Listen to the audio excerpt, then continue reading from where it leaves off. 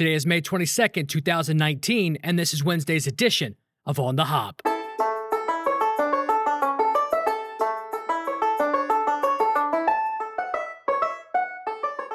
Good morning, baseball enthusiasts. Welcome to On the Hop, a daily baseball podcast focused on delivering up-to-date news from around the league. Kind of a slow day yesterday, so I won't keep you too long, which can be interpreted as I'm still probably going to hit 11 minutes.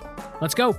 Writer for the Washington Post, Dave Sheinin, penned an article yesterday entitled "Velocity is Strangling Baseball and Its Grip Keeps Tightening." So I want to read portions of the article and then encourage you to read the rest. Here are the first three paragraphs just to whet your appetite. A flame-throwing relief pitcher enters a game.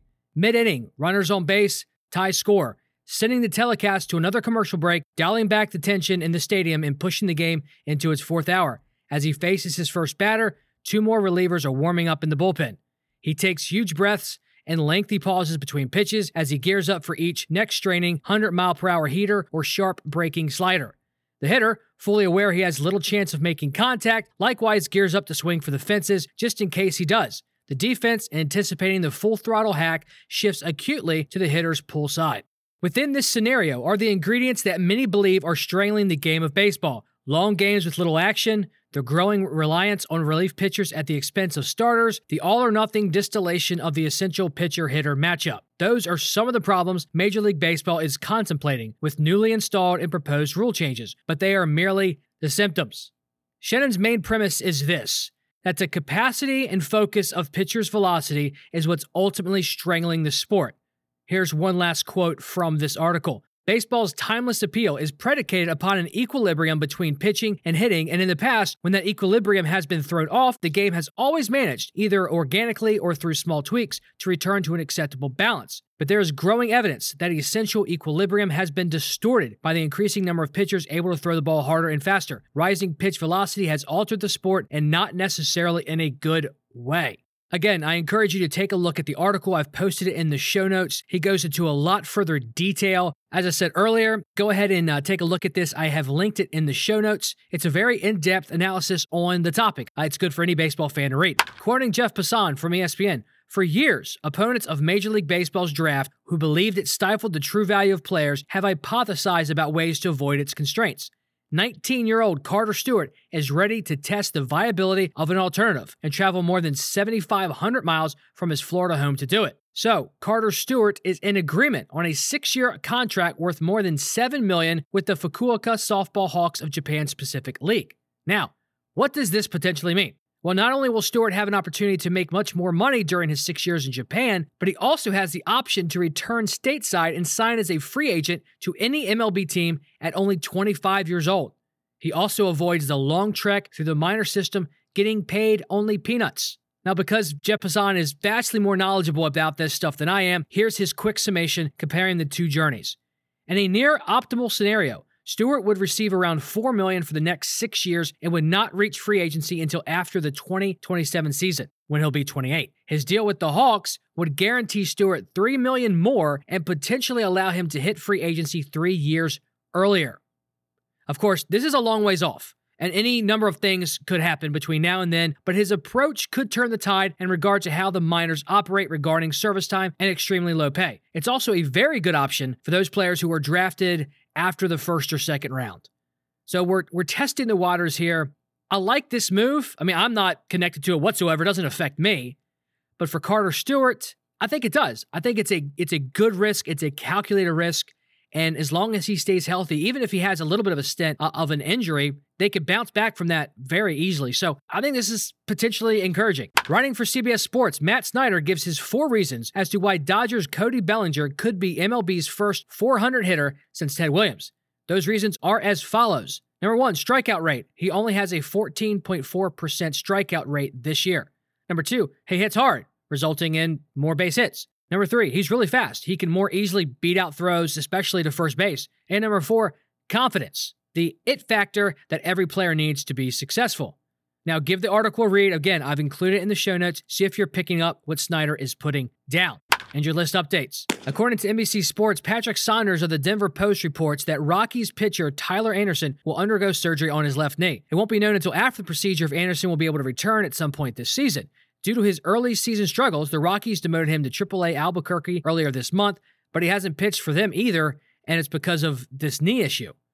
So this is not what last year's wildcard team had in mind when starting their 2019 campaign. And just as I made a bold prediction about Christian Yelich hitting 25 home runs before the end of May, he gets pulled from last night's lineup against the Reds due to back spasms. According to ESPN, Brewers manager Craig Counsell said Yelich's back locked up on him, but not as a result of any baseball-related activity. Yelich missed 5 games and parts of 2 games earlier when he injured his back on an attempted steal against the Mets on April 28th. Hopefully, this is not an ongoing thing since he is off to an incredible start. Yardbarker reports that Astros announced yesterday that right-hander Colin McHugh is headed to the 10-day injured list due to discomfort in his right elbow. McHugh told reporters after the move that an MRI has already been performed and did not reveal any structural damage. Well, that's good. He'll spend 2 or 3 days resting the arm before playing catch, and he believes his stay on the IL will be brief. Of course, I think all injured players believe that their stay on the injured list will be brief, but maybe this one's true. According to the Seattle Times, the Mariners placed second baseman Dee Gordon on the injured list with a right wrist contusion. This injury dates to when Gordon was hit by a J.A. Happ pitch in New York on May the 9th. Gordon avoided the injured list at the time with a few days off, but it's clear the wrist has been bothering him since. He has only gone 3 for 24 since returning from that injury. Mariners manager had this to say: "I know he was in a little bit of a funk. Obviously, he was really swinging the bat well before he got hit. I talked to D today, and it's probably the best thing to let it calm down and find out exactly if there is something else going on in there."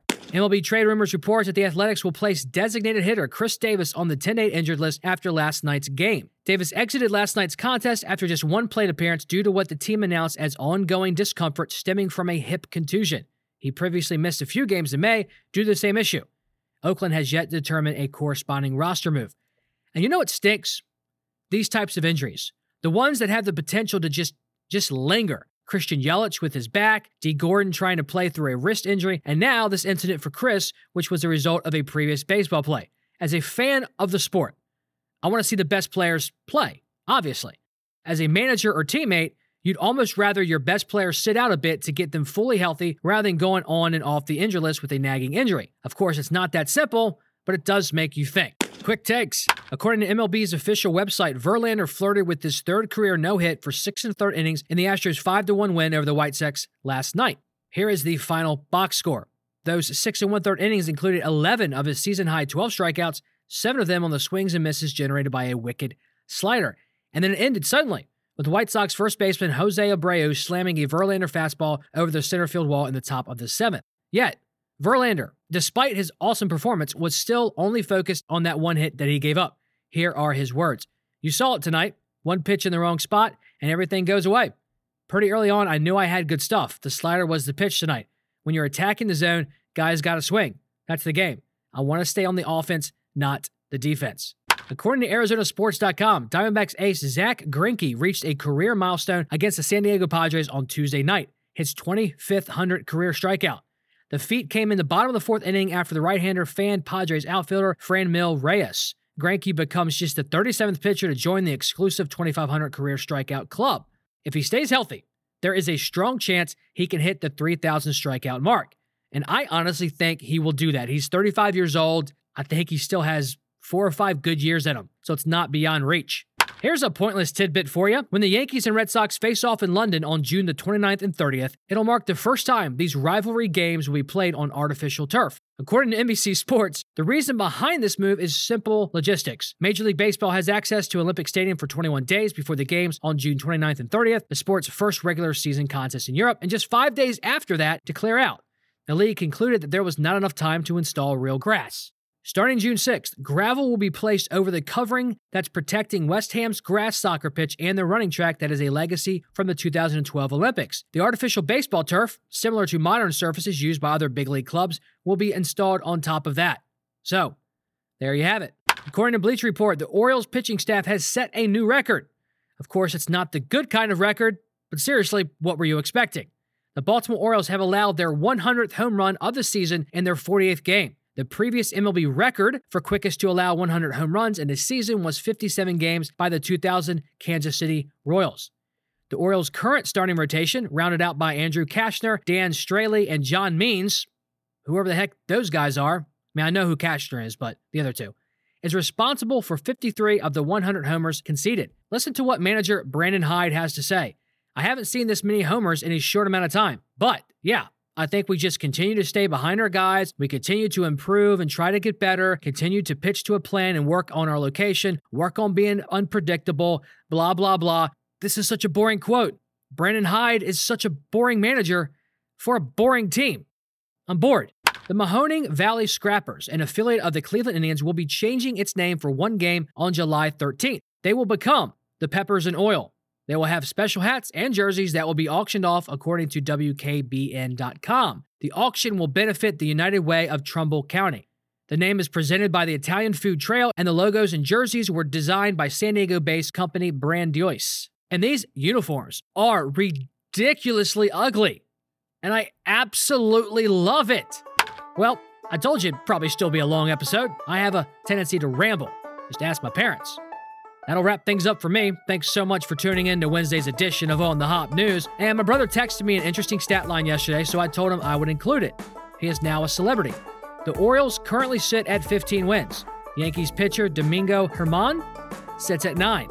So, do with that what you will. I love you, bro. Chat with you tomorrow.